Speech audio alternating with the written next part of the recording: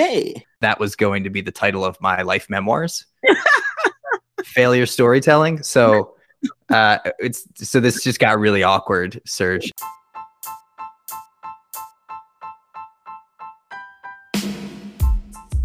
Welcome back, podcast listeners. This is episode 10 of the OPP. That's Otters Are Pretty Perfect, also known as the Open Practice Podcast. We are a sister podcast to the Open Practice Library website, where we talk about practices and how to make highly effective and efficient teams. I'm Matt Sakani, one of your co-hosts, and with me is the fabulous, the wonderful Jerry Becker. Hey, everybody. I couldn't tell if you were like on the fence about otters being perfect. It's like, I didn't know which way to read that. Otters are like pretty perfect, or is it like otters are pretty perfect? Otters are pretty damn cute, that's for sure. Okay. Well, I don't think anybody would dare argue with that. If they did, they're going to be on the wrong side of history. That's for sure. Yeah. New guest this week. One of my favorite people to join us on this particular episode of the Open Practice Podcast, Serge Laurent Bow. Welcome, Serge. Yeah. Thanks for the warm and kind intro. Feel so special and honored to be and to engage to this discussion with one of my favorite peoples in the whole world, Jerry and Matt. It's a pleasure to be here. So you don't have to say all that, Serge, but seriously, go on. Yeah.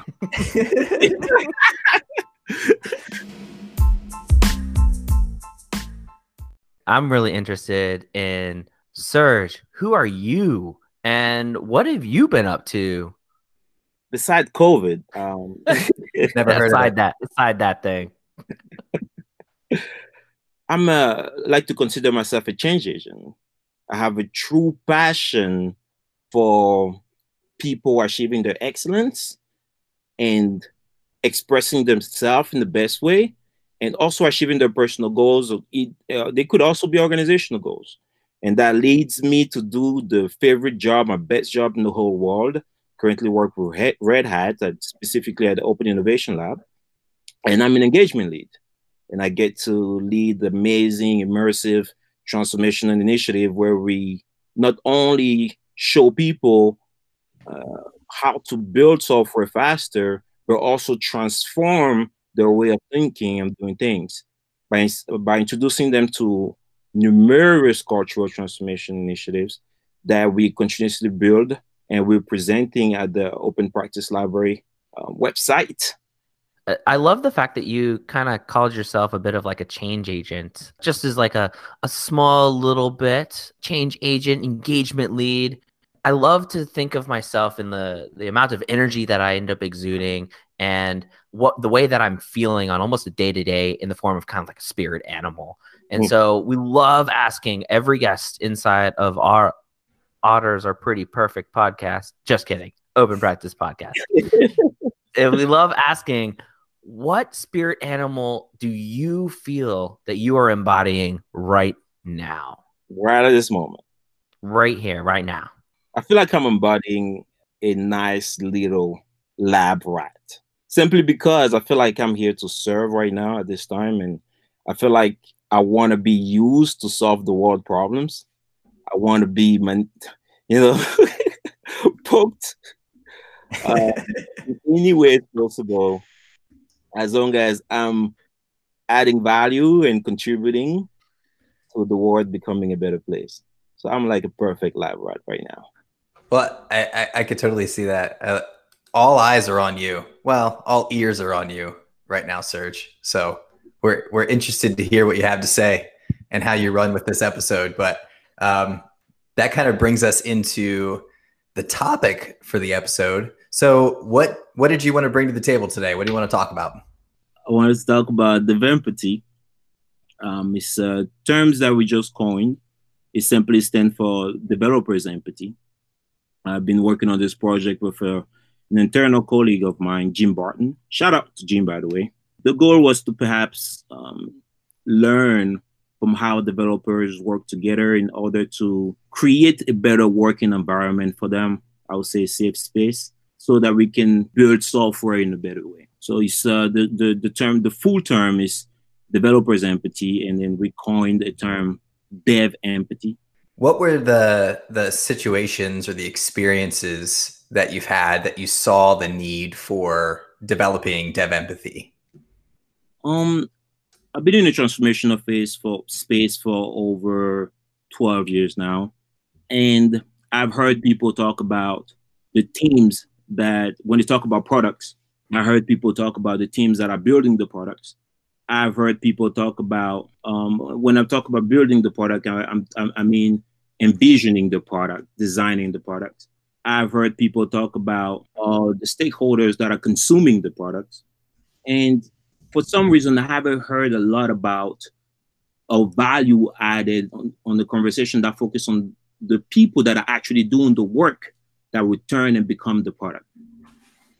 I felt like there was a need to emphasize that bridge actually between product design and you want to call it product usability, product ready, or product consumptions, by introducing a new way of thinking about the people that are doing the work in the ways that they will, if we properly include them and introduce them to the conversation, they will influence the way that the product is consumed.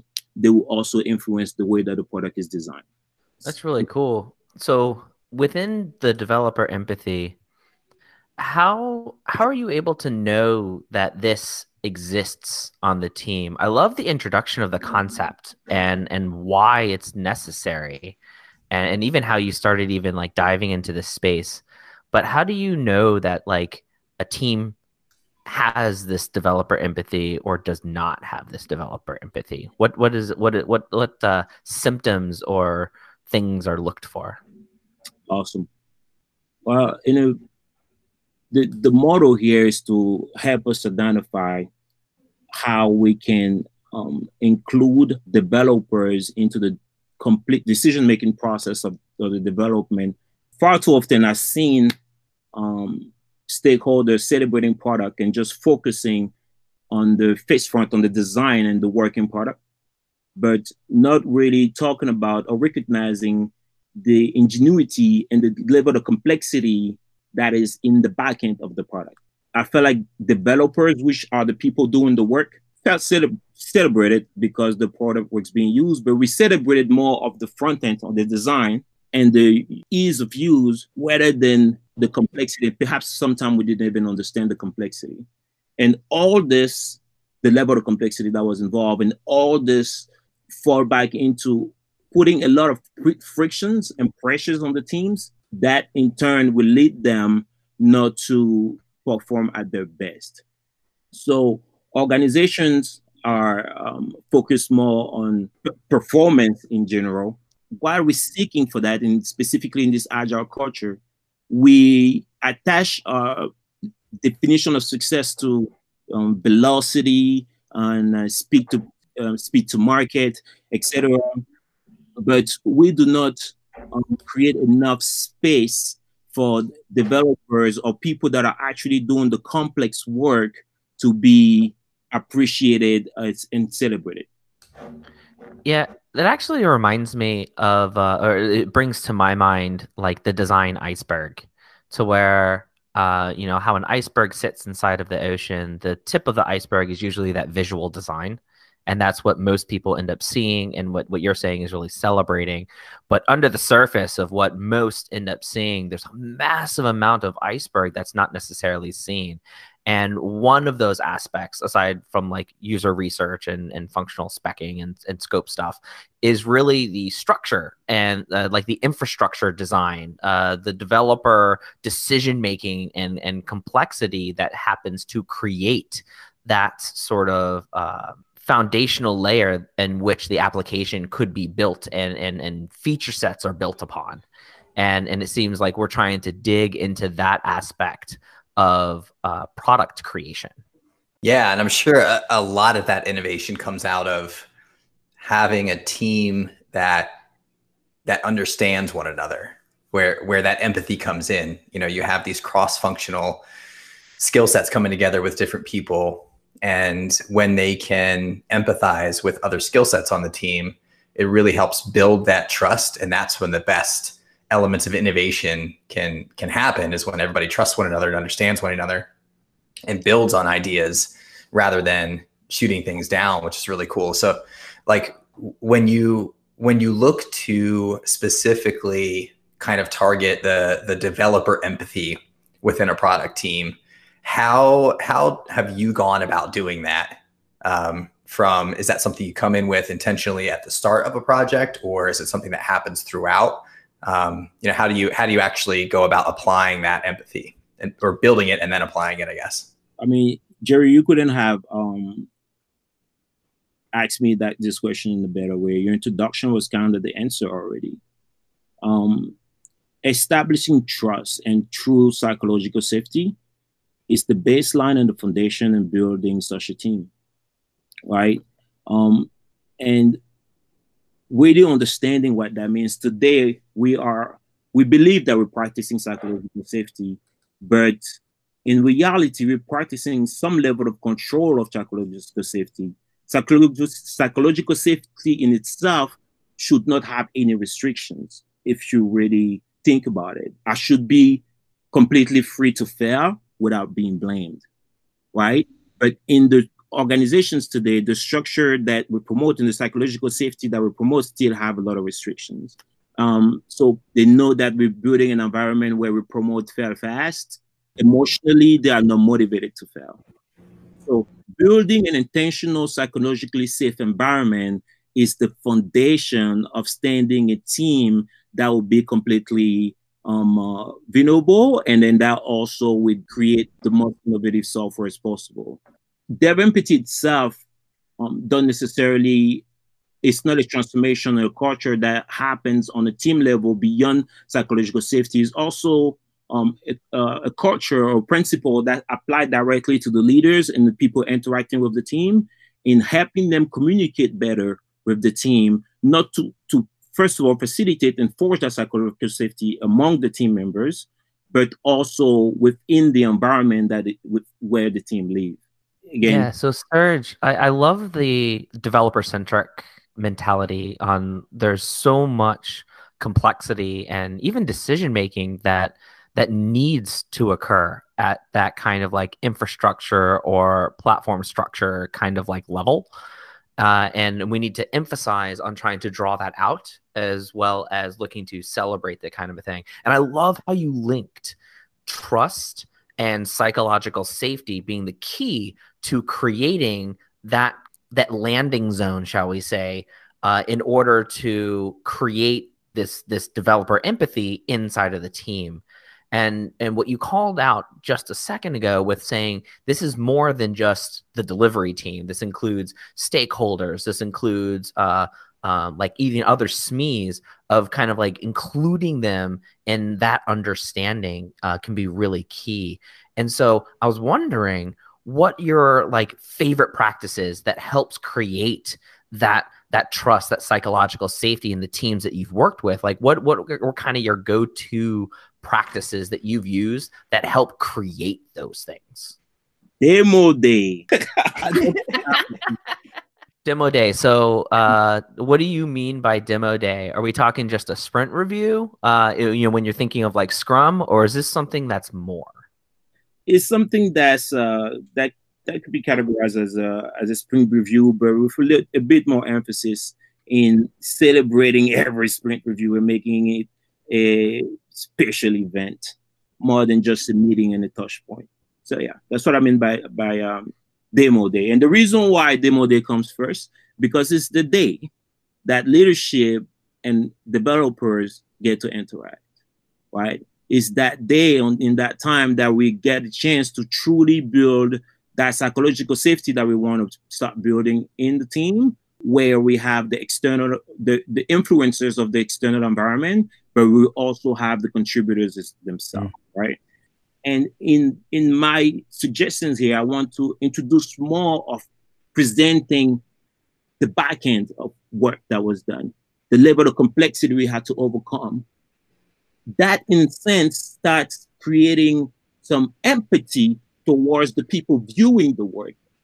So next time they think about pushing features to you, they will consider and be more mindful, perhaps, of the level of complexity they are introducing to the system, which will now manage their expectations for you to produce the feature quick enough.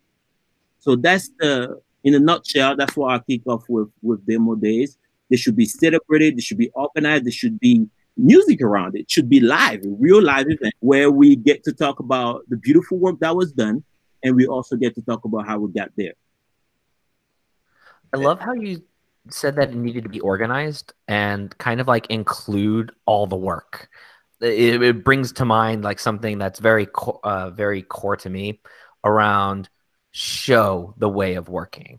Share those stories that says, here's how we worked. You called out another like favorite practice of mine, which is like mobbing and pairing. That concept of mobbing and pairing brings empathy to those that are mobbing and pairing, because you're kind of sharing that workload and working a complex technical problem together, or any complex problem. And then you are sharing that way of working with everybody in the demo day, because it's more than just here's the product we created, here's how we built that product. And walking people through that is very important. And I love that you called that out. Yeah. I think it's interesting because oftentimes design, the job of design is often to kind of bury the complexity of development and make it super simple for users, right? But that's the kind of thing that is more tangible for stakeholders during demos. Yeah. And so that's a lot of times the stuff that's highlighted is, that more tip of the iceberg type stuff that really shines the spotlight on, design and UX and things like that. And so I love, if I'm understanding the concept of dev empathy, it's really this mentality of being intentional about highlighting and spotlighting the work of the developers in an equal balance to that of other skill sets on the team. That's correct. And I love, and I think the demo is a really good place to kind of show, more of the story and tell more of the story about, what were some of the challenges that needed to be overcome in order to make this thing the simple, intuitive thing that you're seeing on the screen. It took a lot of work and a lot of stuff is going on in the background. So leaving time in your demos in order to tell the full story of not only this is what's happening on the front end, but let's talk about what's happening on the back end and how we got to the solution is a great way to highlight that. So I'm starting to see like a couple of elements here in dev empathy. And one of them is kind of the kudos, right? Like let's highlight the work that was done in our demos and our share outs. But I feel like there's this other element of you have to start to build that empathy within the team itself. And so how do you approach building that in the team first? So we started talking about it in terms of promoting and pushing more of the mobbing activities, but we also here encourage and people to do what I call the Socratic method, is using a set of questions to force collaboration and contributions, right?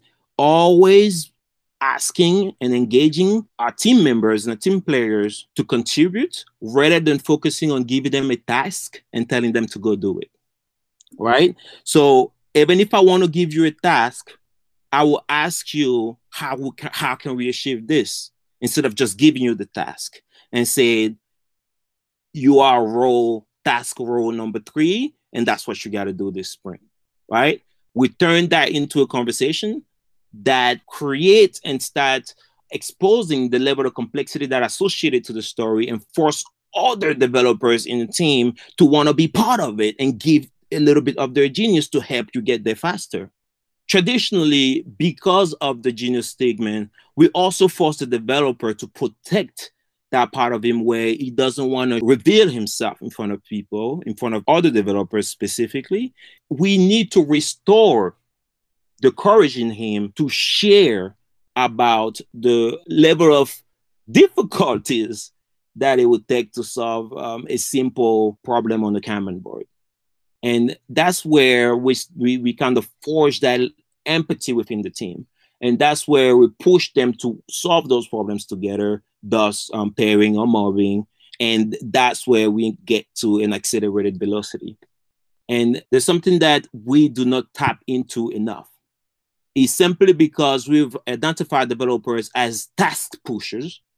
And we do not necessarily really include them in the conversation process, like the holistic conversation process of the product. And we missed out on an opportunity of their genius. They bring in so much more to the table than we're tapping into in terms of imagination and creativity. So that empathy is also built with the extended leadership teams, like the product teams, when we include developers in the design process and value their input. Even though most developers will say, I don't know how to design a box to save my life, but giving them enough value in that design process to capitalize on the genius and the creativity that they have. Yeah, bringing those the developers into a couple of team activities or practices like solution sketching or crazy eights and stuff like that is a great way to not only give them more ownership over what the thing looks like, but I've also found it's a great way to bring a lot of those holistic conversations that need to happen, not just front end focus, but what does this look like in terms of implementing the actual thing. It's a great way to bring up that conversation, because then, you have designers and developers talking about, the same thing, trying to design an experience, but now you have that voice of feasibility in the room too, to be able to catch things or correct things or pivot in order to, be able to go forward with an idea that's actually going to be able to be implemented fast enough. Beautifully said.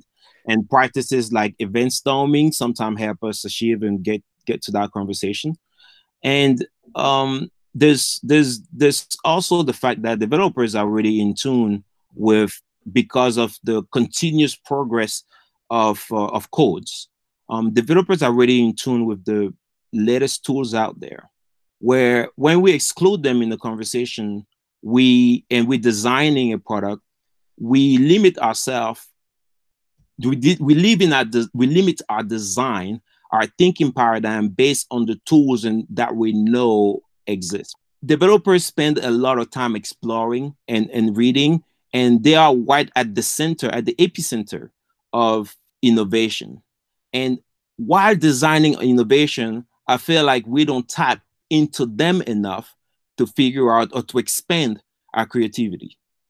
Yeah, and kind of honing in on at least my working definition of innovation is just creative problem solving with business value, especially when we're talking about doing it on product teams. It's just tapping into that creativity and solving problems in a lot of way that generates real value to your users, right? So, being able to create that psychological safety on the team where everybody feels safe enough to be vulnerable with their ideas and sharing things that might be a little outside of the box, but in order to really find where those areas of innovation might be, which in the long term could end up being, a feature differentiator for you. Once you implement the things that you think are of real value to your users and can validate them. Yeah. But bringing it back to that idea of psychological safety, you had mentioned that what you want to be able to do with developers is for them to be able to talk about the process of how they found what right looks like for an answer. So sharing their failures and stuff. Have you found that sometimes that can be a little hard, like for certain personalities, for them to be vulnerable in sharing their failures? And how do you encourage that kind of behavior on a team, like kind of when you're starting a project and throughout the project? That's a good question. And yeah, that's definitely expected. That's why we coining and recognizing that there's a genius stigma that do exist among developers. So we need to coach them through the process of being more vulnerable and invite them to share more of their failures. And that's why we purposely designed the demo day to include the failure storytelling, while in sort forcing them to talk about why they wouldn't talk about it naturally. And then we hope that within the process, they will start seeing the value of sharing those, sharing more openly, as is going to start affecting their relationship with product, with leadership, and also there's just a truth in it about wanting to be celebrated for the level of complexity that are solved, not only for the button, for the red button. One thing that you will understand and that we see within organizations is that in terms of creating a psychological safe environment, is that we put barriers in that psychological safe space. And because we put those barriers, we limit the potential for innovation. It's very weird that most innovation and inventions do not come for well-structured organizations with policies and then thousands of tools, but come from teams that are built with less expectation on campuses, right?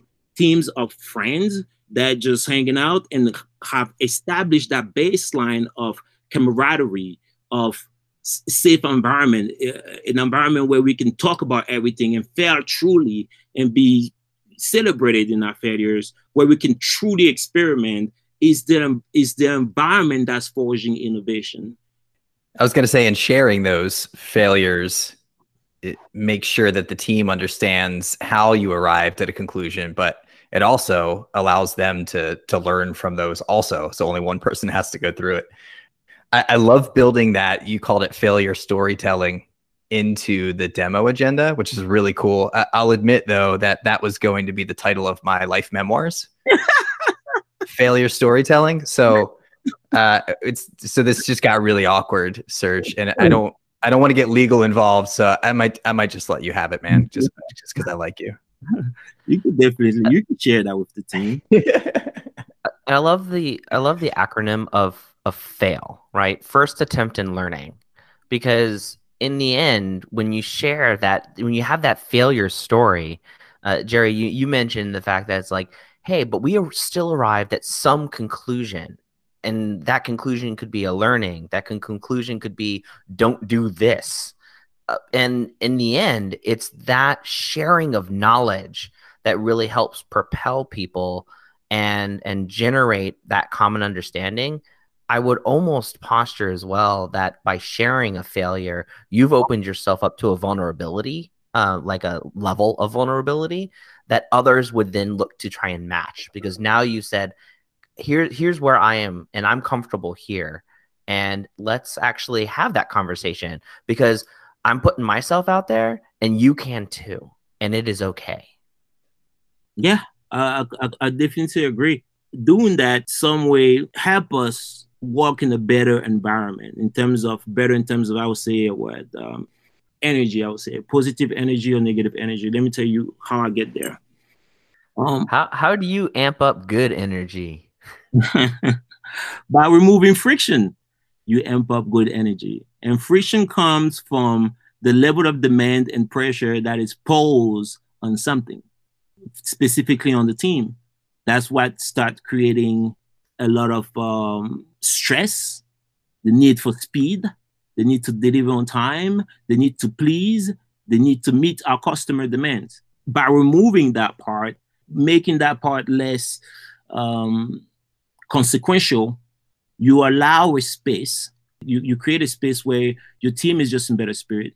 And that's where we go back to getting your team to adopt and buy into why they're doing the thing they're doing, and not simply working for the paycheck, right? I love looking to create that kind of a effort. And you say that you do that as kind of like a change agent, as a engagement lead with the Open Innovation Labs team. Does it have to be driven by someone of your like expertise and caliber? What's my expertise? I forgot. Awesomeness. I don't think I have any. Barrier breaker. I think any candid, open, and humble person can do this work. I think. Is there like so Serge, I mean, you are a humble person. Is there a certain maybe like mentality that would be necessary in order to really create a lot of that psychologically safe area and bring up, because some of these conversations to reduce that friction can be sticky. And so is there like certain soft skills or certain things that like a budding facilitator, someone that wants to create this kind of developer empathy on their teams, what they could really build and then apply? It's kind of like being a good empathizer by first using the Socratic method that I talk about in terms of engaging people to ask the hard question and have the hard conversations, but really valuing their opinions as well as they sharing their conflict or their disagreement, right? So technically the coaching style is that there's never a disagreement. It's just a point of view, and we are going to make this decision based on what's most feasible for your target outcome. Something that I was like is it's just in my brain at this point is generating a conversation without bias or argument, and the need to have in your back pocket de-escalation techniques and ways that leverage guiding the group that you have together using their expertise to find the solution and not necessarily providing them what that solution is. That level of finesse sometimes is hard. I have no idea how to even get that kind of skill set aside from just put yourself inside this situation and try something and gain that experience. It's like that 70-20-10 rule. 10% means that I now understand that what the Socratic method is, of asking these hard questions without necessarily having the answer to force a conversation, 20% to just kind of talk about it with other people about what they've done, and just 70% dive in. No floaties needed. That is correct. No floaties needed. I like that. It needs to be maybe that should be our podcast tagline. Or maybe that'll be my new memoirs title. Ooh, Jerry. That's it. That's the thing. Serge, you can run with failure storytelling. I got a new one now. No floaties needed.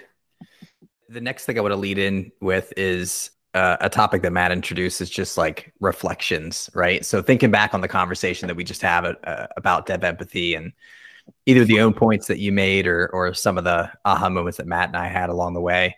You know, what was something that in this podcast kind of like you're taking away and walking away with? And it's a question for everybody. And I'll start out by saying that in understanding a little bit better about your outcome, your target outcome of developer empathy, in spotlighting the work of that skill set and the ways that you go about doing that, some of the techniques that you use, like, you know, building in failure storytelling into demos and highlighting a lot of the good work that's done by the developers there, and, you know, focusing on building team trust and psychological safety and things like that, and pairing and mobbing, right?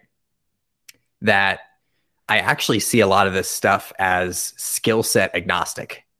Sometimes you go into a team and there are certain skill sets that aren't being highlighted for whatever reason. I've been on teams where it's almost at the other end of the spectrum, right? Where it's like, you know, the engineers are running the show and design kind of gets put on the back burner, or there's that silo between them, right? And so, you know, I could almost see this kind of thing being, you know, this team building empathy being applied to any of the skill sets on the team, because the techniques that you're using to do it can be applied to any skill set, which is really cool and a lot more powerful. But you're right, a lot of times it is that developer, and that does need to get highlighted a lot. And maybe that's even some of the work of either a team lead or a facilitator or something, is to kind of come in and observe and see like, hey, is everybody kind of like on equal playing field here? You know, is this a healthy team where everybody does value each other's opinions?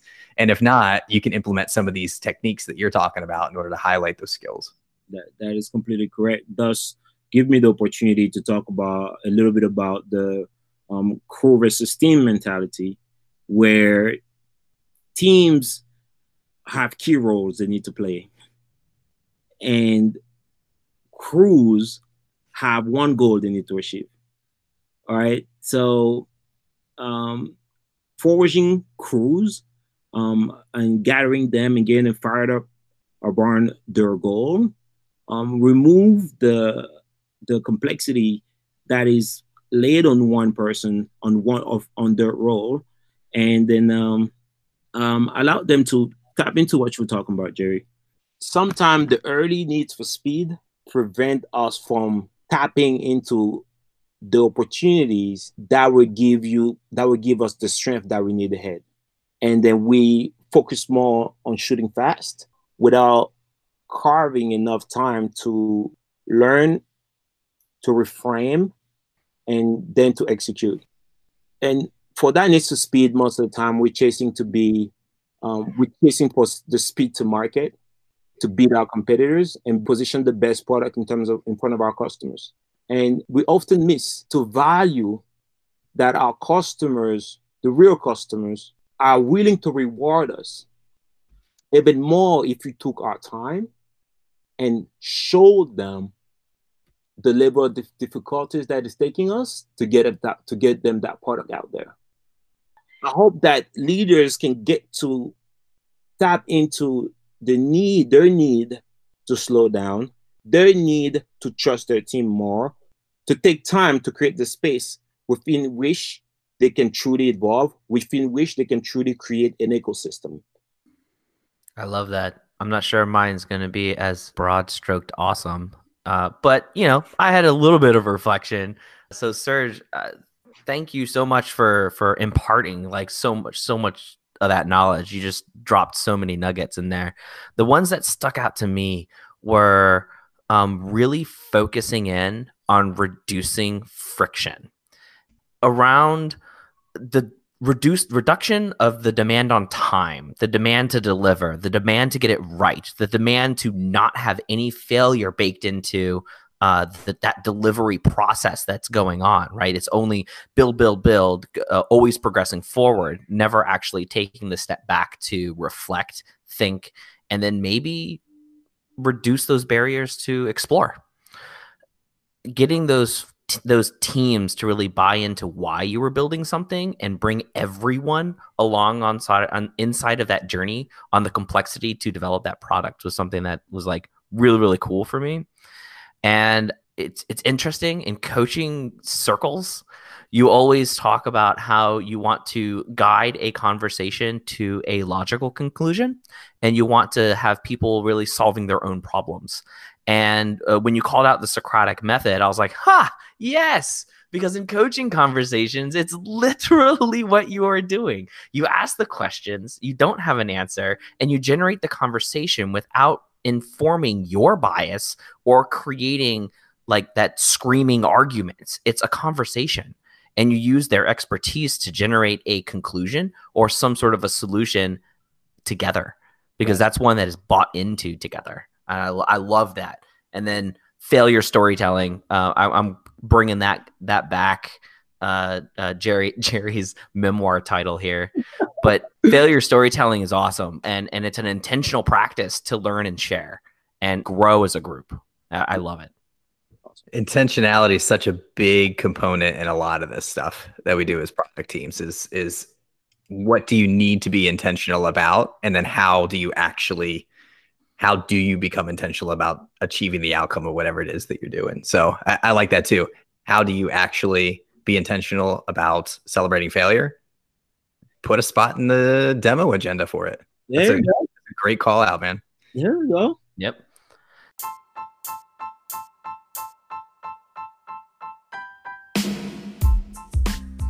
So with that, I do need to close this out. Unfortunately, I'm so sad.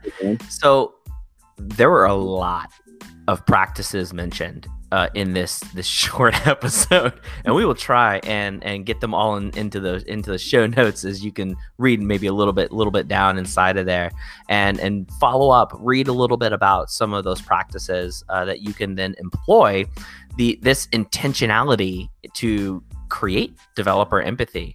But while you can follow up on those practices, I don't think folks know how to follow up with you, Serge. How can folks follow or find or reach out to you? I'll let Jerry say my name. He says it so well, because maybe if I say it, you won't be able to write it. It rolls off the tongue. Serge Laurent Bao. There we go. Wow. I stay awake at night practicing that, Serge, not just for this podcast, just in life. Thank you, Jerry. Well, you can find me on LinkedIn, and you can find me at sdbell@redhat.com. You could also find me among multiple conferences and talk across in the space of transformation, of change agents, from Agile to DDDs. I'm around and around. Did you just say you're on DVDs? Yeah, DDD conferences. Oh, DDD. I thought you said DVD. No, and no, I was like, oh man, Serge in a movie.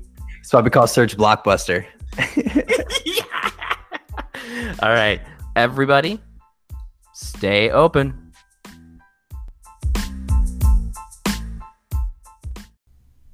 Hey, you. High fives to you for listening to this episode of the Open Practice Podcast. That was awesome of you. And you should do it more often, because who doesn't like more awesome stuff in their lives? It's awesome. If you like what you heard and you want to know more, feel free to head over to openpracticelibrary.com, where you can find a wealth of activities and practices that you can run with your team in order to help get you from idea to delivery. And while you're there, why not upload your own stuff too? This is all about a community. We all need to share what's in our brains so that we can all get better at creating better ideas and turning those into better solutions for people. So, contribute. We need it. If you want to keep up with us, you can also hit us up and follow us on Instagram at Open Practice Library. Thanks for listening, and stay open.